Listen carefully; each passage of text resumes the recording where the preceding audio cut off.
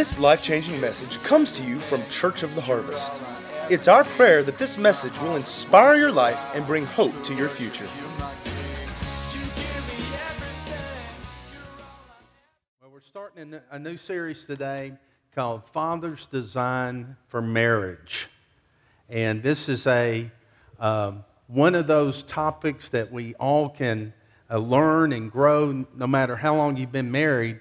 It's a journey, and it's not for the faint-hearted. It's for those that want to grow and process through things. And maybe you're single and someday you want to be married. You can learn from this. Or maybe you're single. We can all get instruction and information from this that will enhance your life. And every friendship, really, there's principles in this series that will help you with your friends, your coworkers.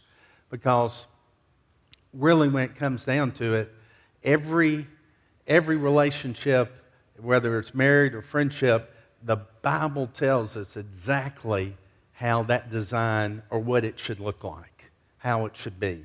So we're going to dig in and just have a lot of fun with this series.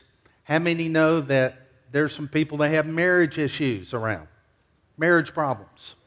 And I really believe that marriage problems are really spiritual problems. The root is a spiritual issue, a spiritual problem. You know, in our small group this past Friday, and I hope you're in a small group. Small groups are awesome, and you can really grow. And I know a lot of people are coming to Financial Peace University. Finances are important. All our small groups are awesome. You need to get plugged in somewhere. But Friday night, we were just talking about how long we've been married, and the topic of our study this time is free indeed. So I don't know what the connection was there. But anyway, there were some milestones of people that had anniversaries. Richard and Chris Bounds, 47 years of marriage. Y'all can do a little better than that. I mean, 47 years of marriage. And then we had, I think the winners were Buddy and Virginia Mooningham, 53 years. 53. But you know, I think what a great witness in our world. I think one of the greatest witnesses is a strong, healthy marriage, because you just don't see it. And be able to, it's a testament to God's involvement in a marriage and putting Him first and what He does. Because it's supposed to be a place of joy, and it is a place of growth, and you all go through the same hard knocks. You learn things. One way or the other, you're going to learn some things. Any married people are here, say yes, amen. But there's principles from the Word, and if we'll learn those principles, you can have a great marriage. You can have a successful marriage. It doesn't mean that you'll be free from problems, but it means you know how to work through those problems where you can move on with your life. So this is going to be a fun series, and we get the answers from God's Word. The Scriptures tell us the way that God designed, our Father designed marriage to be. But I saw this clip from Dr. Gary Smalley. How many have heard Gary Smalley? And this is some marriage tips I believe you'll enjoy. Take a look at this.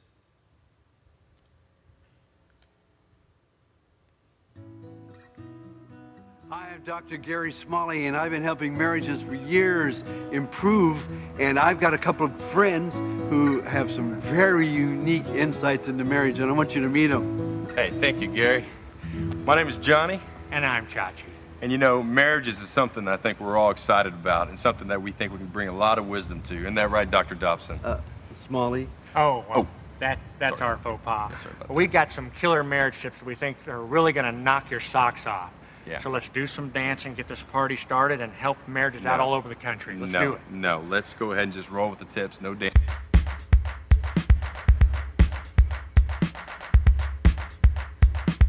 When you get the chance, finish your wife's sentences For her.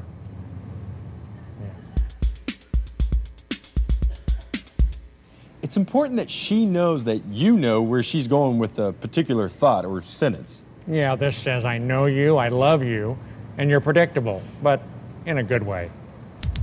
When on vacation, have fun, but make sure your wife knows exactly how much this thing is costing. Now remember, allowing her to feel guilt can actually be a good thing. Right you are, because guilt is actually an acronym for good financial stewardship. No, that's... Yeah, it is. It is. That doesn't make It sense. is. Does not make sense. It is. When you're in an argument, it's key to use the time that your spouse is talking to come up with what you want to say next. So it goes like this. You speak, and then while she's speaking, you think, and then you speak again. And that's how the killer comebacks happen. Surprise your wife with a weekend trip for you and your buddies. Husbands, doing this will help her see that you're taking care of your needs. And taking care of your needs will give you the ability to take care of her needs. You know, putting your kids in timeout works for most parents, but putting your spouse in timeout can also be really effective. Putting your spouse in the timeout chair will hopefully help her see things from a different perspective, preferably yours. And if you get any pushback, I'd let her know that you're having a hard time telling her apart from the children. That's classic. I like that. Whenever your wife tells you about something she wants to buy, respond with the sound effect of a cash register. Here's a little role play for you. Hey, honey, I'm going to go buy some skinny jeans. Cha-ching. Hey, honey, I'm going to go get some bread now. Cha-ching. You know, guys, those are kind of horrible tips. Okay. I guess she didn't like them that much. I mean, when you think about it, those were killer tips, and I think they'd like kill most marriages. Well, I guess we're at an impasse then. Awkward. Hey, Gary, here's an idea, though. To keep the video rolling, let's just do the robot at the end and send this thing off with some fun, if you know what I'm saying. You want to do that with us? I tell you what, I was, a little bit uncomfortable by this. It's kind of like weird.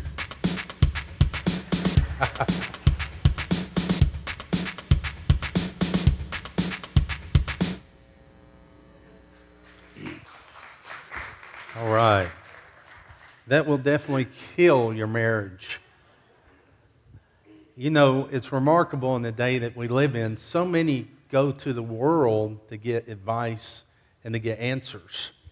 When God's the one that designed, He created marriage, but people go to the world, and the world is confused. The world doesn't have the answer. It will tell you to fight back, or it will tell you to do things. Usually they're the opposite of what the Word says. So we cannot get pulled in to the worldly advice. We need to do what God calls us and tells us to do. You know, when you look at the world, it's even confused about what marriage is, much less giving advice on how to make your marriage good. How about if we went to the source? How about if we went to God's Word and went to the one who created marriage and see what He has to say about it? And then as we listen, we need to do what He says, and that will change our lives.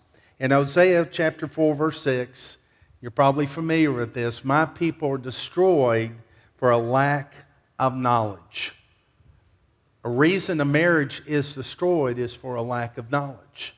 The reason a friendship is damaged or destroyed is a lack of knowledge. We need to have knowledge, but we need to have the right kind of knowledge, and the right kind of knowledge comes from God's Word. His Word is alive and powerful, but it has the answers for what we're all needing and what we're seeking. He has the answer for us, so we need to look to His Word. We need to look to the owner's manual for marriage. You know, it'd be ridiculous for me to buy a car, and then I go down and go to a bike shop and they ask for their owner's manual. What kind of bike do you own? I don't own a bike. I have a car. I want to know how my car works. Therefore, I want this owner's manual to this bike. I mean, no, there's going to be problems. It's not going to work. There's not 12 gears in your car. It's going to be issues. But that's what we do when we go to the world or we listen to worldly advice. We should go to God and see what He has to say, where we can really have the answers. You know, it really doesn't matter what I think about marriage or what you think about marriage. What matters, what does God think? What does God say? And there's been many times in my own life when I've had to go to the Word, and the Word wasn't easy to swallow. You know, anybody know what I'm talking about? Sometimes the truth isn't easy, but I know the truth is where freedom is, where peace is, and where strength is. So I have to say, I give up what I'm thinking and my opinion, and I take God's opinion, His thoughts. And it's not, just hearing the Word is not enough. It's when you hear it and you obey it that your life has changed. There's a lot of believers that are just hearing, but they're not doing what the Word says. But when you do it, it changes your life. I mean, you want to change life. You know, your marriage can keep improving. You can keep moving and progressing and processing and moving forward with your life. And that's what we need. We need strong marriages and strong families.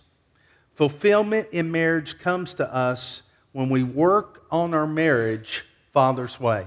And that's in your notes. Fulfillment in marriage comes to us when we work. Say work. You mean I got to work on this thing? Yes. Yes, you got to work. Work on our marriage Father's way. Psalms 119, 165 says, Great peace have they which love thy law, and nothing shall offend them. Nothing shall offend them. We love the Word. We love the Scriptures, and nothing shall offend us. Don't let the Word offend you. Well, I'm not offended at the Word. If you don't do it, you're offended. If you don't do it from the one who loves you the most and knows you better than you know yourself, if you don't do what He says, you're actually harboring offense against that Word. Because you think, I can't do that. That's too hard. I can't do it. But the truth is, He gives you grace. That Word is full of life and full of grace. And the grace gives you the ability to do that Word. But you have to step out and take action. See, many times one spouse will start believing and the other spouse will think that's a weakness and say, I'm going to take advantage of that. And the world says that humility is weakness. God calls it strength. God calls it strength. And it opens the door for God to work on your spouse. How many want God working on your spouse? Now, if your spouse is beside you, it's not a great time to go, yeah, yes. Not a good time. Have you ever been around a couple and it's usually the man, he'll say something, you go, oh, no, was not the right thing. And we've all done it, and you start growing and you start learning what to do, what not to say, and not to do those killer tips that we looked at. You can't have a healthy marriage without being willing to change. Without being willing to change. Everyone wants to blame the other, but really it comes down to you need to be responsible for yourself. You need to go to God's Word, and many people go to God's Word to say how my spouse should be acting. But really, you should go to the Word and see the way you're supposed to be. You work on yourself. You don't go in there, or you leave a scripture in a very convenient place.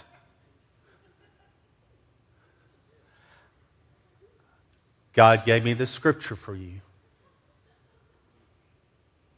Now, I tell you what a man's going to do. He's going to act like he doesn't see that scripture.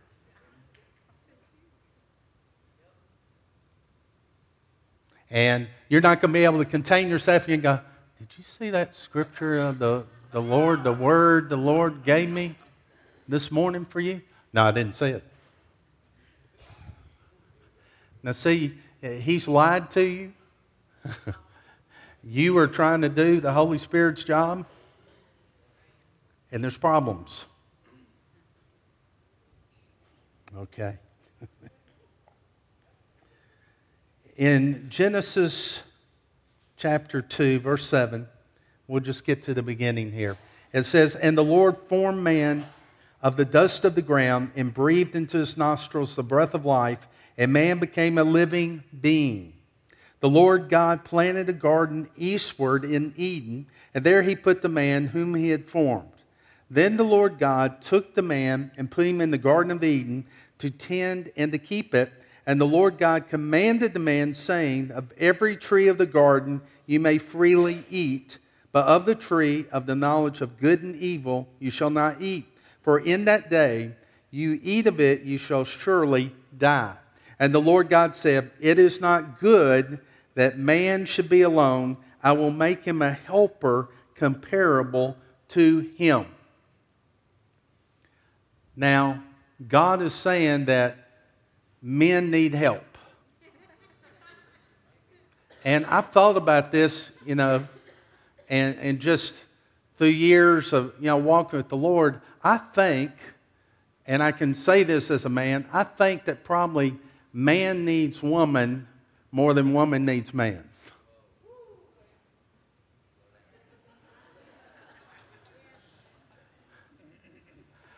Because God said, this man needs help. He needs a helper. I recognize he needs a helper. And said a comparable helper. Now, you think about a helper and you think, well, a lot of men think, well, my love slave. No. Helper here, the meaning of helper. I've lost my notes. Helper, and maybe I'm ahead of my notes, I don't know. Helper means one called alongside. It's actually the same word that we use the Holy Spirit. The Holy Spirit is a helper. Now, how many would say that we need the Holy Spirit's help? Well, that is what the term that God is using about a man's wife, his helper. She is to be a gift from God that is a treasure that only, a source of help that you can only get from her. And that's the reason I say that probably men need, well, let me just say it this way. Men need, or husbands need their wives. We really do. And we need to have that understanding in us. God said it, so we need to know it. In Genesis 2:20, so Adam gave names to all the cattle, the birds of the air, to every beast of the field. But for Adam there was not found a helper comparable to him. And the Lord God caused a deep sleep to fall on Adam, and he slept. He took one of his ribs and closed up the flesh in its place. Then the rib which the Lord God had taken from man, he made, it's a great term, made, into a woman, and he brought her to the man. He brought her to the man. I'll just touch on it. That word made there means to construct or build. Man was made out of the dirt. It's interesting that when Adam was naming all the animals and everything, it says that all creatures were made of dirt. And so was man. But when God made woman, it says that he took a rib from Adam and he built her himself. That's the reason woman is prettier than men. She is more beautiful than any man. Because God, she's not made from dirt. Just think about this. Adam is seeing all the animals coming. He's naming them. And God goes, well, I don't see a helper for you. And Adam's probably going, oh, thank you, Lord. And then God says, well, you know what I'm going to do? I'm going to put you to sleep. This is going to be the first major surgery that's ever happened. I'm going to put you into a deep sleep. I'm going to take one of your ribs. And what he did, he took that one rib and it started multiplying, and he formed woman, the woman's body, out of that one rib. Where was the soul and spirit? The soul and spirit were in Adam.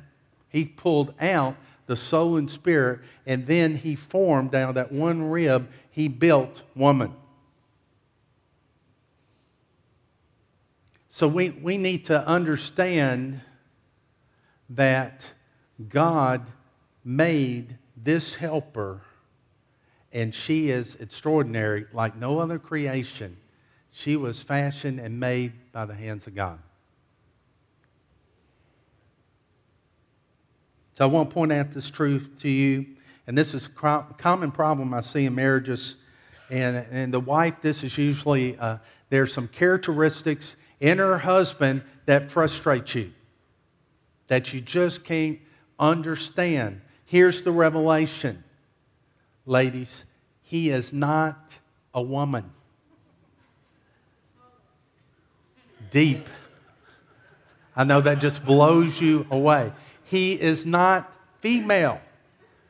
And you need to know the way he's designed, because you'll find yourself trying to shape him into a female. And he's not. It's not going to happen. Because he's not. There's a reason he doesn't act like you and think about you. Act like you, and he needs to be thinking about you, but doesn't think like you. He thinks about you, ladies. The reason is the part that makes you, your quality so special, those qualities are the very ones that were removed from him. He doesn't have them. So a woman is more thoughtful, more tender. She thinks about people's feelings more. She is more moved by hardship. When she sees hardship, she feels for them. Generally, that's the way it is. It doesn't affect him like that. He has to be, usually a man has to be shown a problem before he will engage to solve it. Because he don't think like you. I know what you're saying. Well, no, you should have seen that. You should have seen that was a problem. No, tell him. He didn't see it. It wasn't a problem. Everything's going fine. You got pointed out sometimes. Why? Because the truth is he's a little dull in the places where you're strong. And when you understand that, you're not saying, well, I'm not going to say anything. He should have seen that and taken care of that. And you're just boiling on the inside. Then next thing you know, well, I'm not going to take out the garbage either. And then he's going to come in and say, why is our kitchen full of garbage? What's wrong with you? What have you been doing all day? Kitchen's full. And you blow up and said, you should have seen that the garbage needed to be taken out. Moving on. So God removed out of the man everything that makes a woman. And I believe that part that she has, men need, we need our wives. Husband, you need your wife. She has insights and things that you don't have. God has given her as a gift to you, and she is a helper, just like the Holy Spirit's a helper. And we need our wives. We need her. And that's something I had to learn is to listen. And all husbands have to learn that you listen to your wife because she has insight. She has some understandings that you don't have. God designed marriage this way. He took the woman out of the man so that the gaps on his emotional side can only be fulfilled or filled by her. See, she completes you. Husbands are completed by their wives because there's gaps in him that only she can fill. So it's important that we know that. But the husband is not like you. He's not going to be. He doesn't smell like you. He's not as pretty as you. He doesn't care.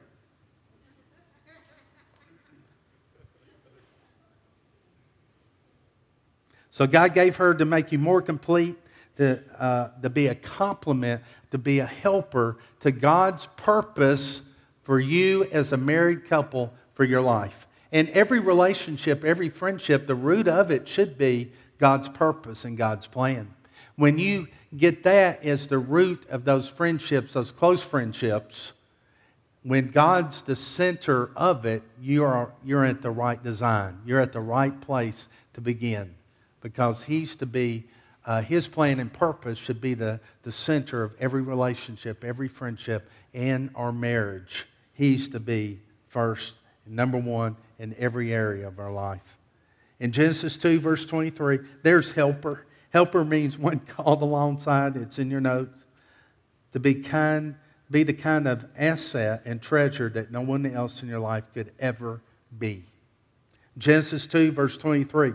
And Adam said, "This is now bone of my bones, flesh of my flesh, and she shall be called woman, because she was taken out of man. Therefore a man shall leave his father and mother and be joined to his wife, and they shall become one flesh." So God took the woman out of man, and then He presents Eve back to Adam. And the marriage institution was created. It's actually a picture of Jesus in the church. See, before the foundation of the world, it says we were in Him, in Christ. Our soul and spirit were in Jesus. And God is building His body. And when the body is complete, the body will be presented back as a bride to the Lord Jesus Christ. Marriage is a picture of Jesus and the relationship He has with the church. But it says here that she would be called woman. Two became one.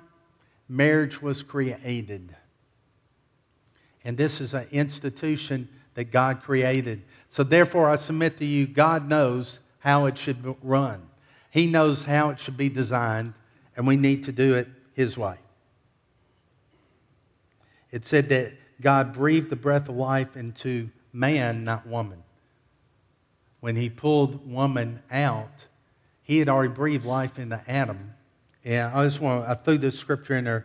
Genesis 5:2, male and female created He them and blessed them and called their name Adam. In the day when they were created. Inside of Adam was Eve.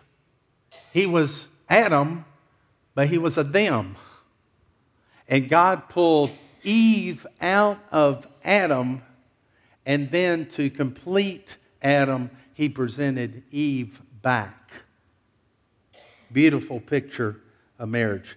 In verse 24, therefore a man shall leave his father and his mother and shall be joined to his wife. They shall become one flesh. Husbands, Scripture tells us your wife is more important than your parents. She is. And that's something that needs to be understood.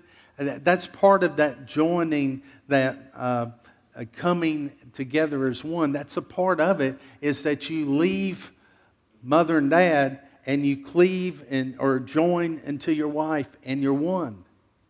And many times what you have to do, you have to go to mom and dad and say, look, I love you, I respect you, but I'm not a 10-year-old kid anymore. Hopefully you didn't get married at 10. You're not a 10-year-old kid anymore, and I have responsibilities. I'm responsible for someone else. Will you please let me make my own decisions? Now, they ask for advice. That's another thing. But you leave. That's a part of her security. That's a part of her being joined to you, that she is the most important person in your life. And they had to put in scriptures, God had to have it in there and say, look, guys, she's more important than your parents.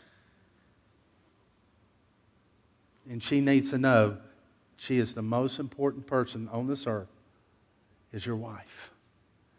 Now, when you have that understanding, you live that way, you're on the road to a God-designed marriage, an awesome marriage. Her thoughts, her desires mean more to you than even your parents.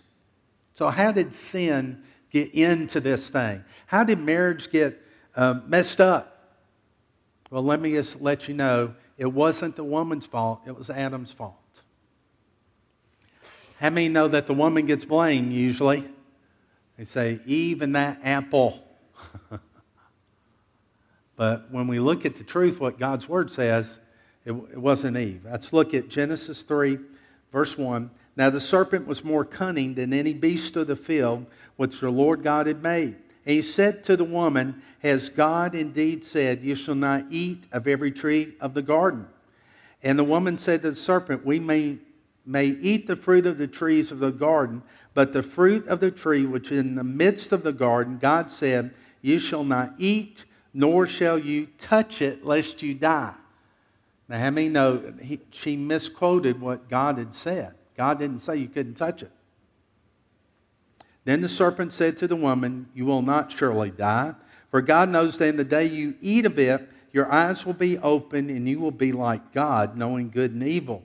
So when the woman saw that the tree was good for food, that it was pleasant to the eyes, and the tree desirable to make one wise, she took of its fruit and ate. And she also gave to her husband who was, say it, with her.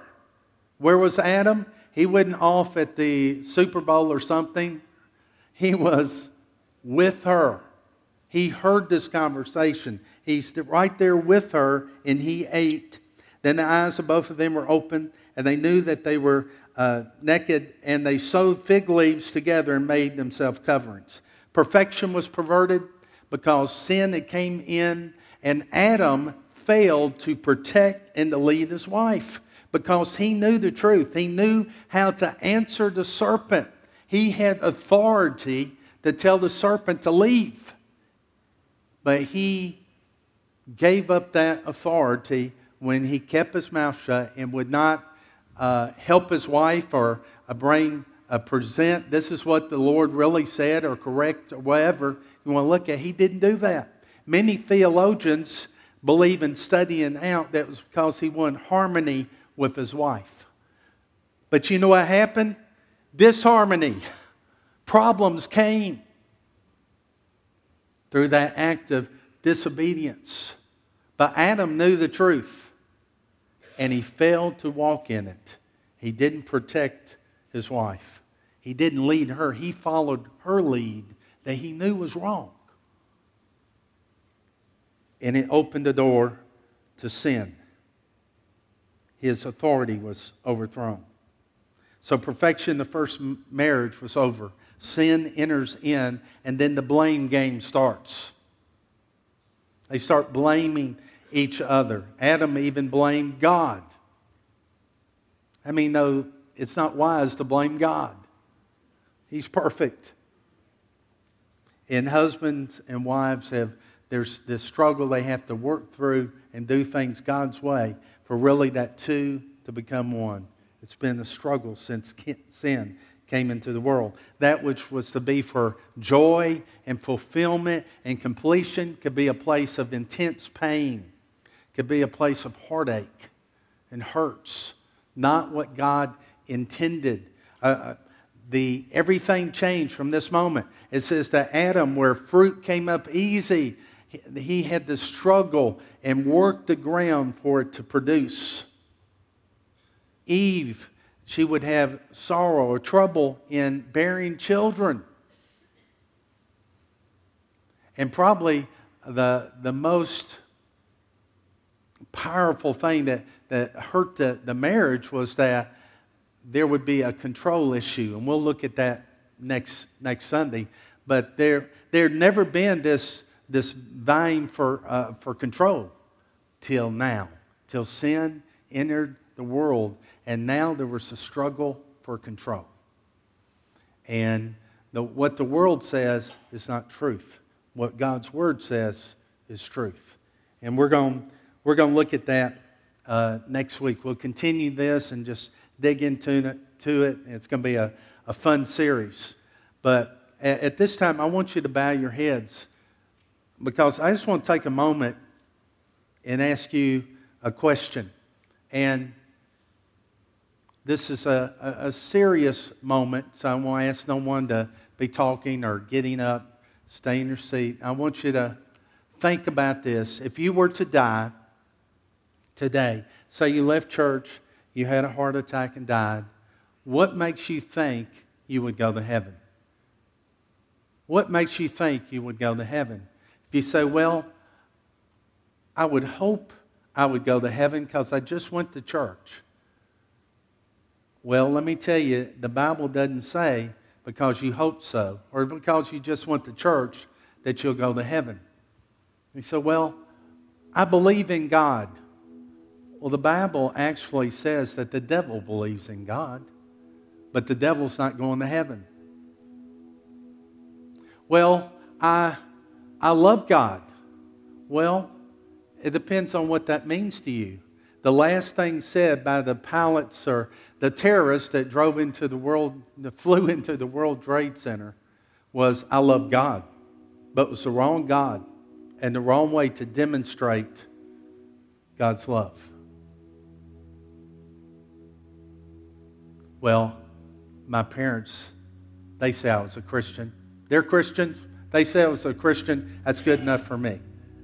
Nowhere in the Bible does it say because your parents are a Christian or somebody calls you a Christian, does that make you a Christian? God very clearly tells us how to get to heaven. And someone needs to be honest with you and value you enough and tell you, if those were your faults, what I just talked about, you're not going to heaven. The Bible says Jesus is the way, the truth, and the life. You cannot come to the Father except through Him. Jesus said in John 3, you must be born again. What does that mean, be born again? Well, this is simply what it means. That you give your whole heart and your whole life to Jesus Christ. You give Him everything. You turn it over and you follow Him. That's what it means to be born again. So I want to make sure. You say, well, Pastor, I might get embarrassed because I might ask you to raise your hand. If I raise my hand, I might get embarrassed. You might. I'd rather be a little embarrassed than go to hell. I'd rather say yes to God. He also said, if you're not ashamed of me, I'll not be ashamed of you. So I'm going to ask you right now, maybe you've been running from God, maybe you made this decision before, but you didn't follow through with it. I want you right now, if that's you, to lift up your hand and say, that's me. And we'll pray together. So see that hand. Anybody else? Say yes to Jesus. I'm giving you my whole heart, my whole life. Today, I'm making that decision. Thank you, Lord. Thank you, Jesus. Thank you, Lord. We're going to pray together. But I'm going to ask you, I want you to come down after service, and I want you to confess to one of the prayer partners what you did this morning. What you did, accepting the Lord Jesus Christ. But let's pray together. Say, dear God, I thank you for Jesus Christ. I receive Jesus as my Lord and Savior. God, I give you all my heart and all my life. I believe that you, my Father, raised Jesus from the dead. I believe that in my heart, and I say it right now, that Jesus is my Lord. Now empower me, fill me with your Holy Spirit, where I can have help and strength to live this life. And I thank you for saving me, and I thank you for filling me. In Jesus' name, amen. Let's give God thanks. Thank you, Lord. Hallelujah.